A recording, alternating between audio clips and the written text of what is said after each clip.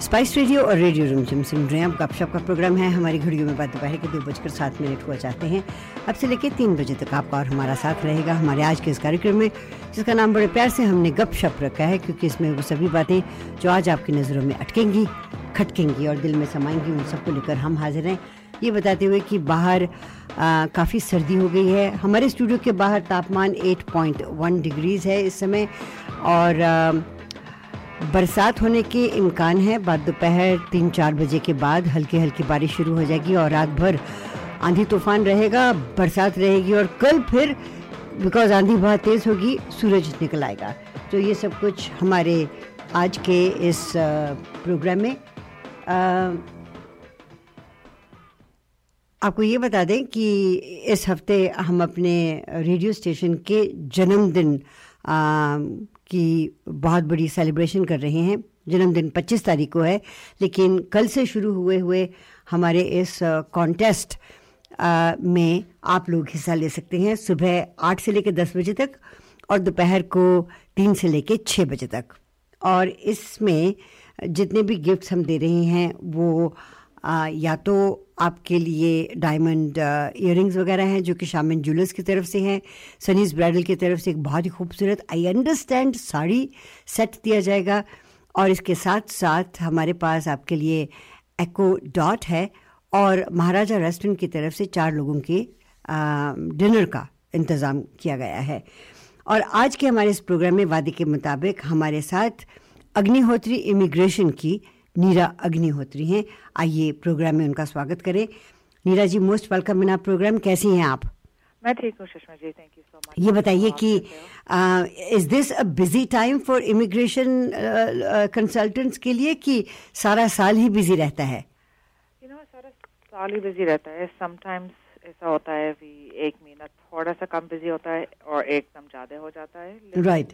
Constant तो हमेशा इतना ही रहता है। So it's always busy. ये बताइए कि इस समय कोई ऐसी खबर जो हमारे सुनने वालों ने न सुनी हो इमिग्रेशन के मामले में, जो आपको पता हो और आज के हमारे इस प्रोग्राम के जरिए आप बताना चाहती हूँ? BCPNP ने अभी जो उनकी टारगेटेड ड्रॉज है, उन्होंने अभी कंस्ट्रक्शन वर्कर्स पर उस पर डाला है। अच्छा। So construction workers is on that now for targeted draws.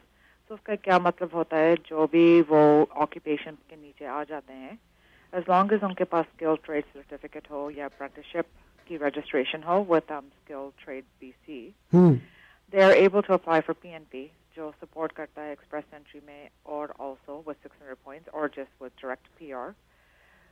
उनकी जो 105 पर चल रही है, 123 पर चल रही जो भी है, वो जो सिलेक्शन क्राइटेरिया होगी वो पॉइंट्स कम होते हैं। I see. Better chance of getting invitations, क्योंकि अभी इनविटेशंस कम ही को आ रहे हैं। एंड जो हम देख रहे हैं एक्सप्रेस में भी और प्रोविंशियल नॉमिनीज में, इन्होंने स्ट्रिक्टली ये टारगेटेड ड्रॉज पर फोकस की हुई है। जो हमारी ऑक्यूपेशंस इनसाइड कनाडा जो need to be fulfilled, the demand is there for the employment. They are targeting on getting those individuals in before any other regular individual. Yeah, jo bhi hamari cities, so regional cities, etc. within Canada, there's targeted draws or extra points kyunki population needs to grow in those areas. So they are targeting now specific areas and specific occupations for permanent residency. So जब आप specific areas की बात करते हैं तो उनमें कौन से एरियाज आते हैं? Anything outside Lower Mainland. अच्छा। So regional area, so outside Lower Main, depending on where you go, points 5 to 25 मिल जाते हैं। Alberta में regional areas इन्होंने चुने हैं जो Alberta PNP के लिए easy है। Smaller towns जहाँ पर population कम है चाहिए और कम है और वो बढ़ानी है। So वो regional areas में जो small towns है, completely small towns. It's not Vancouver, it's not Calgary, it's not Edmonton, it's not Toronto. So that is where the focus is, where they need to fill either population या जो occupations आ रही है, where they have to fill the demand. I know this is a silly question, लेकिन I have heard that many a times PNP किसके लिए stand करता है? Provincial Nominee Program. अच्छा, तो उसका मतलब ये हुआ कि अगर आप अगर आपके पास इस समय कंस्ट्रक्शन का कोई भी सर्टिफिकेशन है जो रिकॉग्नाइज्ड है? Does it have to be recognised? तो ये कोई भी ऑक्यूपेशन नहीं है, सो सिलेक्टेड ऑक्यूपेशंस है। अच्छा, लेकिन आपको certification, you need the trade certificate. हाँ, Alright, seal certificate या जो accreditation with skills trade BC। So अगर आप वो occupations में आ रहे हैं, so ये क्या होता है, provincial nominee program is जैसे एक हिस्सा है immigration का। So federal government, Canadian government has allotted X number of certificates to each province। अच्छा। आपके province में BC has 1,000, Alberta has 1,000, Saskatchewan has 1,000। भी आप ये जो economically अपने आप को establish करेगा इस province में, you have to keep in mind ये जो support province से मिल रही है, you're promising that you will remain in that province even after PR। आप उनको अगर certificate देंगे, it's a fast track to immigration। So bypass हो जाता है ये point system वगैरह, क्योंकि 600 points तो certificate के मिल रहे हैं express में। अच्छा, या आपको जो express नहीं apply कर रहा है, उसको certificate मिल जाती है भी, आप PR apply कर लो online अगर express के points नहीं मिल रहे। So it doesn't give you permanent residency, but it gives you a pathway to permanent residency। So still federal नहीं ही PR देनी है आपको, लेकिन हमारे पास अगर provincial nomination आ जाती है, वो certificate आ जाता है, that ensures that it makes it a lot stronger। अच्छा, तो इसमें जो कौन से लोग शामिल हो सकते हैं जो यहाँ पे रह रहे हैं ऑलरेडी, या जो बाहर से आना चाहते हैं हमारे मुल्क में? Yes, so बाहर से भी हो सकते हैं शामिल इसमें, लेकिन इसका जो catching phase है, except for the health authority, जो you have to have an employer supporting you। Oh, अच्छा, so आपके पास employer का offer होना चाहिए। So जो provincial nominee होती है, it is driven by employer like LMIA। So employer has to be eligible alongside with the applicant and or employee। So दोनों को eligible होना चाहिए, but ये employer support है। So employer recommend कर रहा है आपको BC को, ये जो बंदा है और बंदी है जो भी है, they are a benefit to BC, they're a benefit to my company, and I want to support their PR application। So इसमें भी आपको employer support चाहिए, directly नहीं apply कर सकते। There's certain provinces, certain categories that may be employer exempted, लेकिन very few, mostly employer driven ही है ये। I see। इस समय I remember the very first time आपको मैंने जब इंटरव्यू किया था हमारे इन प्रोग्रामों में, you had a very unique case आप लेके आई थी, and you had brought a young woman to our studios, और ये काफ़ी अरसे की बात है। आप मुझे बताएंगी वो किस तरह का केस था, एंड आप उस तरह के केसेस में कि हर तरह के केसेस में स्पेशलाइज करती हैं? I specialize in many cases, but वो जो केस था I recall, वो एक थी, she had a disability, जो लड़की थी, उसके पास several disabilities थी, and she went to India to get married। अच्छा, उसकी शादी वहाँ पर हो गई, in genuine marriage। अच्छा, उसके यहाँ पर I think 2 बच्चे भी उस टाइम पर हो गए थे, लेकिन इमिग्रेशन कैनेडा बोल रहा था ये मैरिज जेन्युइन नहीं है। like, जो वो आदमी कर रहा है सिर्फ इसके लिए कर रहा है, यहाँ आने के लिए, लेकिन वो 10-15 साल हो गए उस केस, 15 से ज्यादा ही हो गए, they're still together, happily together। Oh wow, married, wow, still married, still he is supporting her। तो उसका मेरे पास 3 रिजेक्शनों के बाद आया था। अच्छा, so I applied 4th time, which I anticipated Delhi to reject। अच्छा, but I wanted to prep it for appeal। right। तो हमारा appeal में जाके उस टाइम पर ये क्लियर हुआ था। Wow, and so you worked with that client for such a long time? मैं आपको सच में बोलूं, we were working on her application for about 4 years। Wow, 4 years, almost if not more, 4 साल। and अभी तक भी ये 20 साल बाद भी उसकी जो फैमिली है और जो कभी भी इमिग्रेशन का कुछ होता है, they always reach out to me। Well, obviously, क्योंकि you know, word of mouth is, I guess, the most important. Only form of, I think, marketing, that is। I know technology बहुत हो गई है। I know, फिर भी 100% word of mouth and reputation talks। Does talk, 100% talks। 100%। एक तो मैंने 2 minute programme late शुरू किया है, दूसरे मेरी कमर्शियल ब्रेक आ रही है, आप जाइएगा मत। I have other questions that I would like to ask you, so let's take a very short commercial break, Neera ji, and then we'll be right back। ठीक है। स्पाइस रेडियो और radio रिमझिम सुन रहे हैं आप, और अग्निहोत्री इमिग्रेशन से नीरा अग्निहोत्री आज हमारे साथ हैं. Neera ji, welcome back to the programme again. Thank you Sushma ji. So आपकी जो सर्विसेज हैं न सिर्फ सरी के, तो well you got your main office there, तो अगर जब आप कहते हैं कि अपॉइंटमेंट लेके आप बर्नेबी या कोलोना में भी मिल सकते हैं, तो do you then go there personally? If I need to, yes, I will. Otherwise, in today's world, virtual. You can do Zoom meetings, telephonic conversations, consultations. But agar requirement hai, to yes, of course, we go. Okay. So, Zoom to, because of COVID, बहुत मशहूर हो गया है, and it sort of probably saves lot of time for you guys to एक जगह से दूसरी जगह गाड़ी में जाके किसी को मिलना या किसी और को आपके पास आना. You can do it in virtual time then.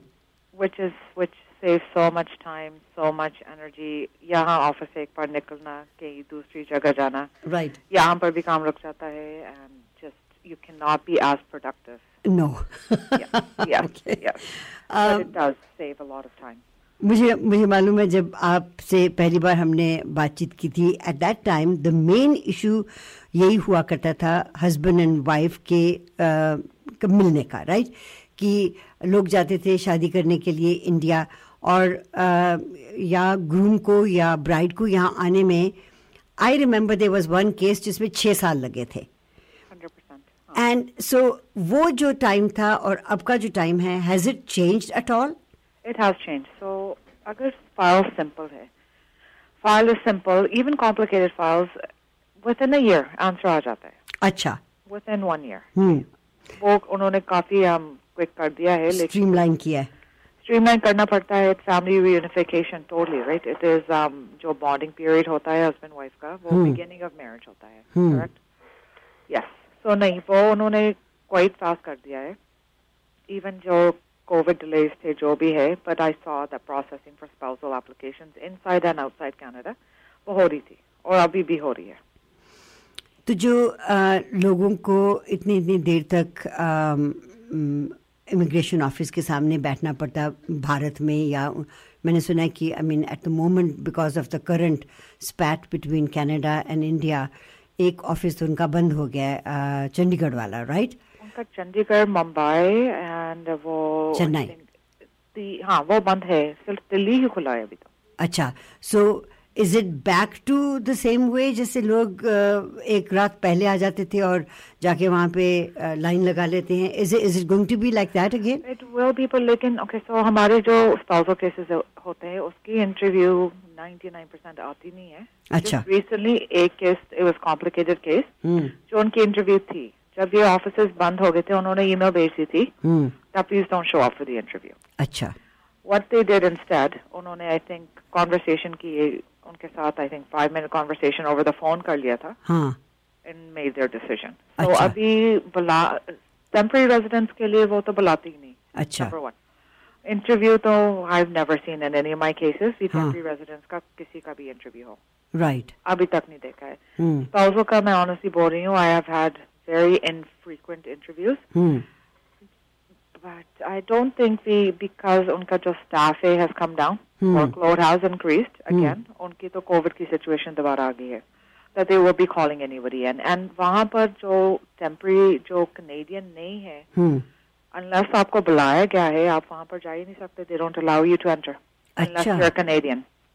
I see. Right, you can't go line up at the Canadian consulate without an interview letter. यहाँ पर भी सुषमा जी जो डाउनटाउन ऑफिसेस वगैरह है, लॉक लगे होते हैं. अगर आपके पास अपॉइंटमेंट लेटर है या इंटरव्यू लेटर है, तभी आपको अंदर जाने देते हैं, नहीं तो नहीं जाने देते.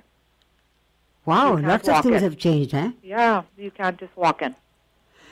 इस समय जो स्टूडेंट्स के वीजाज वगैरह हैं, has that been affected at all because of ये जो स्पैट इंडिया और कनाडा में चल रहा है?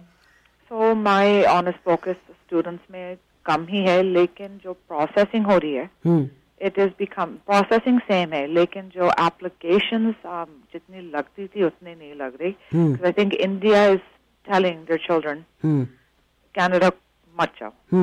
This is not a feasible country for you to go study in. अच्छा. So I know a lot of agents there, जो भी है, they have now shifted gears to other countries for study permits. हाँ, हो रही है, जो processing है, maybe थोड़ी सी delay हो, है, लेकिन इतनी भी नहीं है delay. और जो पेरेंट्स ग्रैंड पेरेंट्स की जो इश्यूज होती थी, जिसमें कि जनवरी में पहले हफ्ते में या दूसरे हफ्ते में वो खोलते थे एप्लीकेशन लेना, और फिर कुछ एक घंटों के बाद बंद हो जाता था because the pressure used to be so much. Is that still going on? Unfortunately 2020 से उन्होंने तो नई एप्लीकेंट्स ले ही नहीं है, सो ये तो एक्सपीरियंस खत्म ही हो गया. Nobody has the opportunity to apply anymore. जो पूल में है उनका ही 3 साल से चल रहा है. सो एंटिसिपेशन पूरी साल होती है, भी हम डॉक्यूमेंट्स तैयार कर ले, हम ये तैयार कर ले, इनकम कर ले, सब कुछ कर ले, लेकिन the government unfortunately has not open it up to new people. So अगर कल को खुलेगा भी, मुझे नहीं पता ये फर्स्ट कम फर्स्ट सर्व आएगा. ये सो लेटली जो उन्होंने पीछे किया था, एक हफ्ते के लिए वो पोर्टल खोल देते थे, right, and you have 1 week to throw your name in.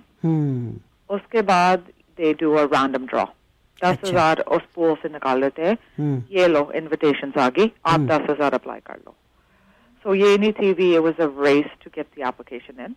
It was, you submit it in expression of interest. Expression of interest say they pick out your name, and they send out an email that you've been invited now to apply as per your expression of interest. आपके पास 30 days है, 60 days है for full application. ये उन लोगों के लिए जो कि यहाँ पे अपने बच्चों के पास आके रहना चाहते हैं. Correct. तो जो बाकी की एप्लीकेशंस तो फिर क्या रह गई? स्टूडेंट्स का हो गया, हस्बैंड एंड वाइफ का हो गया, ग्रैंड पेरेंट्स का हो गया. तो अब ज़्यादा जोर आई गेस उन वीज़ाज पे होगा जो कि पेरेंट्स एंड ग्रैंड पेरेंट्स लेते होंगे, जो लॉन्ग टर्म उनको 5 साल के लिए से super visa. Super visa is there, work permits are there. Economic classes are there. There's express entry, provincial nomination programs. Startup visas hai. Business class immigration, that's provincially driven. So startup federally hai, jo business class immigration is driven provincially by each province. Acha. Of course, और क्या है, humanitarian compassionate grounds, refugee hai. Right, there's refugee applications, group of 5, community sponsorship, etc. तो हमारी अपनी community के लिए इस समय क्या चीज़ें खुली हैं जो जिनके लिए वो सोच सकते हैं और मे बी थिंक के अपने बच्चों को यहाँ भेजना चाहें, या शादियाँ होती हैं, या which is the biggest? Family class is the easiest. अगर शादी है, फैमिली क्लास अंडर स्पाउसल और common law is the easiest application. अच्छा. आइज क्लोज, मैं उसको बोलती हूँ stress release application. Honestly it is easy. उसके बाद स्टडीज, ऑफ कोर्स, अगर बच्चे 18, 20, इवन 40 साल की उम्र में भी स्टडी परमिट लग जाते हैं. अच्छा. People continue studying. अच्छा. They change their field of work. They change their career. They change their mindset. As long as आपके पास proper explanation है, study plan है, you can come study. Other is work permit, coming here to work to gain Canadian experience. Right. And जो economic classes है, federal skilled worker के लिए outside Canada is very difficult unless आपके पास employer support है. Right. Either PNP है या LMIA है. Right. It is very difficult otherwise. So आपके ख्याल में जो हमारे सुनने वाले हैं उनके लिए, उनके कोई रिश्तेदार भारत में हो या वो चाहते हो कि किसी को यहाँ वो बुला सकें, तो वो ज़माना तो गया जबकि आप नॉमिनेट करते थे किसी को या फैमिली मेम्बर को तो वो यहाँ आ सकते थे, या आप उनको स्पॉन्सर करते थे तो यहाँ आ सकते थे. I am just talking about the 60s 70s. वो नहीं है. वो तो बस upon arrival, उस टाइम पर होता था upon arrival वीजा.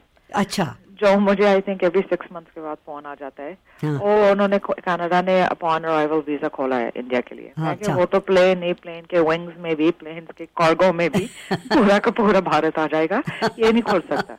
ऑपोजिट खुला था, Canada got on arrival visas in India. अच्छा. It was opposite. तो विजिटर आप स्टिल बुला सकते हो आपके फैमिली मेंबर्स और फ्रेंड्स को. हाँ जी. You can still submit an invitation for them to come visit. And visitor visa जो भी मुझे पूछता है इसकी क्या probability है, I always say it's a lottery. लग गया नहीं तो दोबारा try कर लो. अच्छा. AI system that makes a decision. Oh, I see. Yeah, most of this has now been streamlined by artificial intelligence. जो उनकी temporary residence की decision making है. हाँ जी. It is streamlined first through a computer, then sent to certain different categories. Yes, no, maybe. Officer उसको computer की decision को देखता है, साइन जरूर अपने करता है, लेकिन decision is made by computer. Oh my God. वो भी आजकल digital signatures होते हैं, so I don't even think they will need officers anymore. I know. Soon it'll be just everything done by Chat GPT. That is exactly it. That is what is becoming life. अपना हमारा जो दिमाग चलना है, writing skills, ability. My office uses it. And they say to me, I said, no, I need to use the brain. सब कुछ ही खत्म हो जाएगा. Yeah, I know, that's true. Everything will stop working. Yeah. If I start doing that. But sadly, if you don't adopt to it, you are left behind in this world. So what do? You remember, एक जमाने में हम सारे telephone numbers याद रखते थे. मुझे किसी का भी नहीं याद बच्चों के अलावा. तो एग्जैक्टली अब वो फोन पे आप उसको हाथ लगाओ और कहो कि फला फला का नंबर निकाल दो, राइट अवे नंबर आपके सामने आ जाता है, आप उनको डायल कर दो. राइट सुषमा जी, जो फनी चीज है, जो मेरे बचपन के फोन नंबर्स है, हाँ जी, दादी के, ताए के, वो याद है आपको? सब याद है. हाँ, मुझे भी. आज के नंबर कोई भी नहीं याद. साथ ना, वो सब याद है अभी तक भी, एड्रेसेस भी याद है, सब कुछ याद है. लेकिन आजकल की चीजें बिल्कुल दिमाग में टिकती नहीं है. नहीं टिकती. Too much. I think social media has a big impact on this. Yes. I think social media is a very big culprit. पूरा दिन स्क्रॉल करी जाओ, नॉनसेंस देखी जाओ, उसकी लाइफ कितनी अच्छी है, उसकी लाइफ कितनी, उसको तो वीजा मिल गया, उसको नहीं मिला, उसको भी मिल गया, उसकी कैसी पीआर होगी, उसने तो ऐसा कुछ सेम एप्लीकेशन की थी. इन साइड तो किसी को कुछ पता नहीं कैसे पीआर होती है, क्या होता है, कौन खुश है, कौन नहीं खुश है. But I think social media has driven our youth to depression. I think so. Alongside all of us. And so I'm very infrequently on social media, but again, अगर आप survive करना है, वो भी जरूरी है. That's true. आपको वो भी देखना पड़ता है. Otherwise लोग कहेंगे कौन से पत्थर के नीचे छुपे हो. Exactly. Hello, आ जाओ बाहर. दुनिया चेंज हो रही है, साथ में चेंज हो. Oh wow, isn't that interesting? Neera, obviously, you know, मैं आपका वक्त ले रही हूँ, but you're giving a lot of information to our listeners, and I would like to take this opportunity and thank you very much. आप बताएं, अगर लोग आपसे बात करना चाहते हो तो आपका टेलीफोन नंबर क्या है? 604 597 2284 और Monday to Friday 10 a.m. to 5 p.m. और 10 से लेके 5 बजे तक आपके साथ अपॉइंटमेंट बना सकते हैं. आपको आके मिल सकते हैं या आपसे फोन पे बात कर सकते हैं, और अगर मीटिंग भी करनी हो तो जूम भी कर सकते हैं. तो चलिए जूम भी हो जाएगा, कुछ भी हो जाएगा, व्हाट्सएप चैट जो भी है, सब अवेलेबल. सब. Thank you so very much. Thank you so much, Sushma ji. Always a pleasure. And we'll talk to you next month. 100%. Thank you ji. Okay, Sushma ji. नीरा अग्निहोत्री, जो कि अग्निहोत्री इमिग्रेशन के साथ ताल्लुक़ रखती हैं, और अगर आप उनसे बात करना चाहते हो, हमारे पास भी उनका टेलीफोन नंबर है, हम भी आपको उनका नंबर दे सकते हैं. आइए एक छोटी सी कमर्शियल ब्रेक लेते हैं और उसके बाद एक ज़बरदस्त टॉपिक आपके लिए. स्पाइस रेडियो रिमझिम सुन रहे हैं आप. गप शप का प्रोग्राम है. आज नीरा अग्निहोत्री के साथ बात हुई तो मैंने सोचा कि नूतन जी को भी प्रोग्राम में बुला लेते हैं और उनसे भी दो एक बातें हो जाए. बहुत कम होता है कि हम और आप किसी विषय पर बात करते हैं. जी सुषमा जी. लेकिन ये बड़ा मुबारक महीना है. एक तो बता दें आपको कि इस मुबारक महीने में दिवाली का त्यौहार बड़ी धूमधाम के साथ मनाया गया. अब अगले मंडे को गुरपुर्ब है, तो गुरु नानक देव जी का जन्मदिन बड़ी धूमधाम के साथ मनाया जाएगा. सो और उससे पहले हमारे रेडियो स्टेशन का जन्मदिन है, बर्थडे है, 17th बर्थडे. वाओ. सो 17th बर्थडे का मतलब हुआ कि काफी जवान रेडियो स्टेशन है. बिल्कुल जवान है. बिल्कुल जवान है. सो इस प्रोग्राम में, जो कि अब से लेके 25 तारीख तक चल रहा है, उसमें हम रोजाना कुछ ना कुछ तो दे रहे हैं अपने सुनने वालों को. जी, हमेशा ही करते हैं ऐसा. हाँ. तो इस बार मैं बताना चाहती हूँ कि हमारे बहुत पुराने दोस्त शामिन जूलर्स के शहराज कासम, अच्छा, उनसे मैंने बात की. मैंने कहा भाई देखो, हमारे स्टेशन का जन्मदिन आ रहा है. तो कह रहे हाँ, पिछली बार आप मेरे को आपने याद नहीं किया, तो इस बार शुक्र है आपने मुझे फ़ोन किया. तो मैंने कहा कि तो मैं ये समझूं कि आप हमारे वास्ते कुछ ना कुछ कहेंगे. आप कहने की जरूरत नहीं है, आप पूछिए मत, क्योंकि मैंने आपके लिए कुछ चुन लिया है.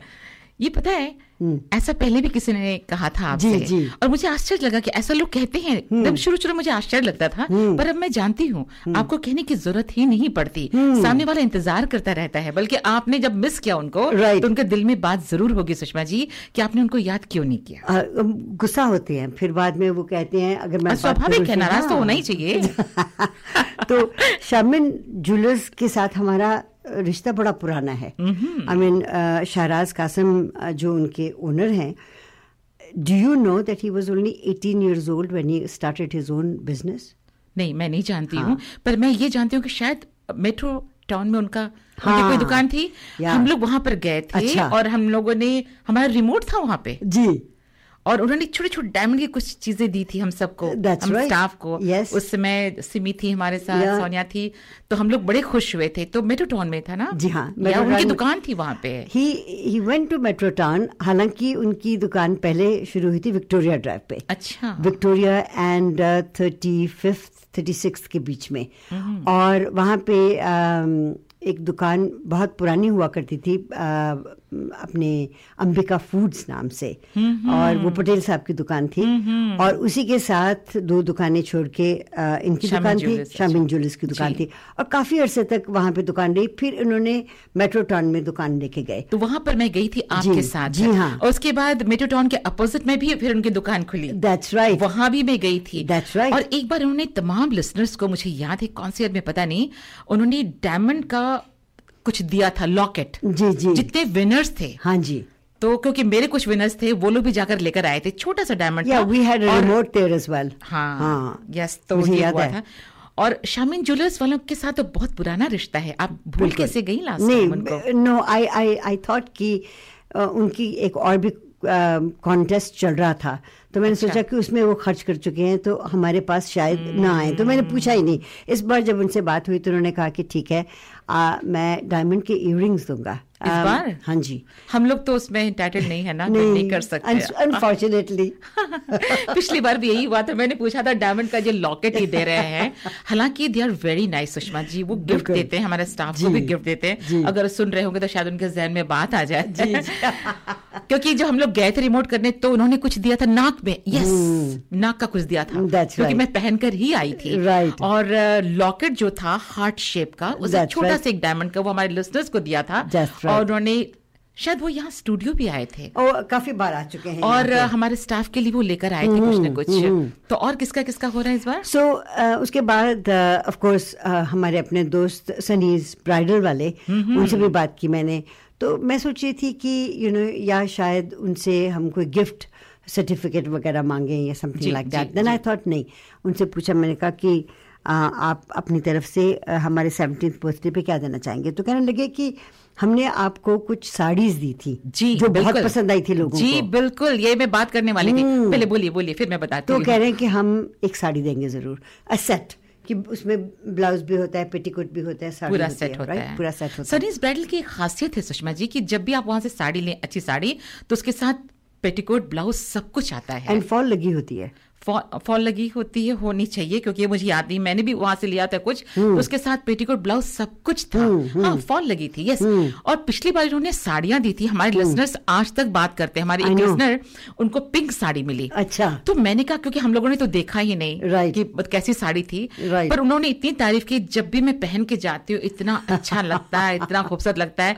और मैं पूछती हूँ हर बार कि कौन सा कलर, कहते पिंक, तब मुझे याद आता है वो शामिन नहीं, ये सनीज ब्राइडल वालों ने ही हमारे लिसनर्स को, और हमेशा बर्थडे में कुछ ना कुछ वो देते ही हैं। इस बार कितनी साड़ियां दे रहे हैं? एक नहीं, मैंने उनसे एक ही मांगी है, बिकॉज हमारे पास गिफ्ट ही ज्यादातर तो हम अपने सभी सुनने वालों को, चूंकि ये वक्त लोगों का फिल्म देखने का है, नवंबर दिसंबर में, तो मूवी टिकट्स बहुत ज्यादा दे रहे हैं। 17 टिकट्स तो हम दे रहे हैं, तो 17 कपल्स जाके मूवी देख सकते हैं आराम से।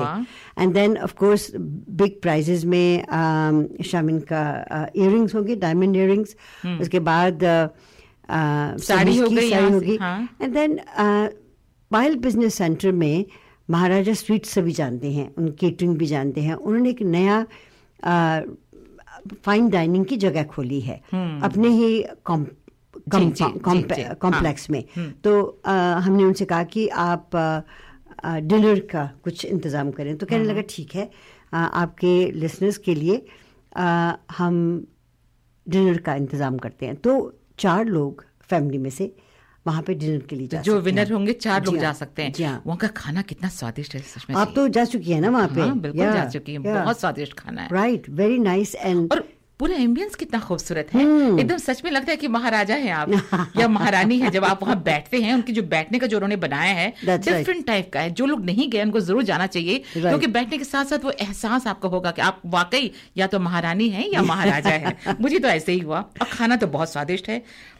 बर्थडे में और किसका हो रहा है? And then we got Echo Dot, जो कि एक छोटा सा सिस्टम है जिसमें आप अपने फोन से म्यूजिक सुन सकते हैं। उस पर ब्यूटीफुल एम्बियंस बन जाता है। सो ये 4 गिफ्ट्स हमारे हैं जो कि हम फ्राइडे वाले दिन निकालेंगे, 3 से लेके 6 बजे तक। ठीक है। लेकिन उसके लिए आपको जो हमारा फेसबुक और पेज पे जाना होगा। हाँ, और इंस्टाग्राम दोनों के पेज पे जाके उसमें आप एंटर करें और अपनी तरफ से कोई ना कोई ऐसी याद लिखें जो कि हम पिछले 17 साल से इस कम्युनिटी में हैं। कल मैं किसी से बात कर रही थी, जब ये अनाउंसमेंट हुई उसके बाद हमारे एक लिसनर ने डायरेक्टली मुझे फ़ोन किया, कहने लगे मुझे एक चीज़ याद है, वैसाखी का जब प्रोग्राम हो रहा था 2007 में, तो आप लोगों ने एक बहुत बड़ा बलून बनवाया था, तो जो कि सरी की वैसाखी में आपने वहाँ पे छोड़ा था, बहुत ज़्यादा बड़ा। उसको देख देख के हम आपके बिल्कुल पहुंचे थे। जो लिसनर्स थे ना, वो कहते थे हम दूर से बलून देख रहे। मैं वहां स्टेज पर थी और आकर के लोग बता रहे थे कि हम दूर से बलून देख करके, कितना ह्यूज बलून था, माय गॉड, उसे देख करके वो हमारे स्टेज के पास आ रहे थे। राइट। और हमारे कितने लिसनर्स वो हमें बहुत प्यार करते हैं सुषमा जी। वो चाहते थे कि हमारे स्टेज पर आए और हमें गिव अवेज में हम तो बहुत सारी चीजें देते हैं ना हमेशा। तो वो बलून देकर के मुझे इतनी भीड़ होती है, ढूंढना मुश्किल होता है, पर वो बड़ा यूनिक बलून था। लेकिन आते थे और इतना बड़ा सा था, दूर से ही नजर आता था। बर्थडे की बात आई सुषमा जी, बताऊं आज किसी का बर्थडे है। अच्छा, बॉलीवुड में। अच्छा हेलन। अच्छा पिया तू अब तो आजा। 21 तारीख को वो आज ही के दिन पैदा हुई, 1938 में। अच्छा। बर्मा में पैदा हुई थी। हाँ। बहुत गरीब परिवार से ताल्लुक रखती थी वो। और उसके बाद धीरे धीरे देखिए आज कहाँ। आपको पता है ना किसकी मॉम है वो? किसकी मॉम? आज की तारीख में किसकी मॉम है? Come on Sushma ji. वो जो बदतमीज एक्टर है उसकी मॉम है। ऐसे मत बोलिए। उसी की मॉम होंगी। टाइगर 3 सलमान खान। सलमान खान की मेरी खास बनती नहीं है। क्यों नहीं बनती है मुझे नहीं पता, लेकिन मैंने एक इंटरव्यू नहीं लगाया जो कि अगर आप भी देखेंगे तो आप भी उनको पसंद करना बंद कर देंगे। I mean, he was so rude in that interview. वैसे उनकी आवाज बड़ी सोई सोई सी लगती है। एक बार स्पाइस रेडियो के लिए वो बोल रहे थे RJ 1200, जिस पर RJ 1200 थे शुरू में, तो मैंने कहा ये बंदा सोया हुआ है क्या? कितनी बार उन्होंने बोला RJ 1200। तो सोई सोई आवाज है, लेकिन चलो सेक्सी आवाज भी कह सकते हैं आप उसको। आपने टाइगर 3 की बात की जी, तो मैं छोटी सी कमर्शियल ब्रेक के बाद टाइगर 3 का एक गाना बजाना चाहती हूँ, जो कि हम इस समय आई थिंक नहीं बजा रहे, लेकिन I would like to play that. और सुषमा जी टाइगर 3 लगी हुई है, लोग जो विन कर रहे हैं ना, जो करेंगे भी बर्थडे में, जिनको हम दे रहे हैं पासेस, तो वो जाकर के मूवी देख सकते हैं। ऑफ कोर्स देख सकते हैं टाइगर 3। और कौन सी फिल्में रिलीज हुई? कमल जी से बात करूंगी मैं, उनसे पता चलेगा कि कौन सी फिल्में रिलीज हो रही हैं, कौन सी हुई हैं, और कौन सी। I think he is very depressed क्योंकि इंडिया हार गया ना क्रिकेट मैच। बहुत लोग डिप्रेस हुए। कल मैं बात कर रही थी अपने शो में, जैसे मैंने प्रोग्राम स्टार्ट किया ना, उसी में 50 ओवर की बात कर रही थी कि ऑस्ट्रेलिया के साथ कैसे, और बड़ी निराशा हुई। जो क्रिकेट के प्रेमी है ना, उनको बहुत बहुत ज्यादा निराशा हुई। और वो भी अपने घर में उनकी हार हुई, और इतनी अपने घर में हार। हाँ, सच में अपने घर में हार हुई, ये सबसे निराशाजनक बात है। चलिए एक छोटी सी कमर्शियल ब्रेक, और उसके बाद टाइगर 3 से आपके लिए एक बहुत ही प्यारा सा गीत। जी बिल्कुल। Thank you Nutan ji.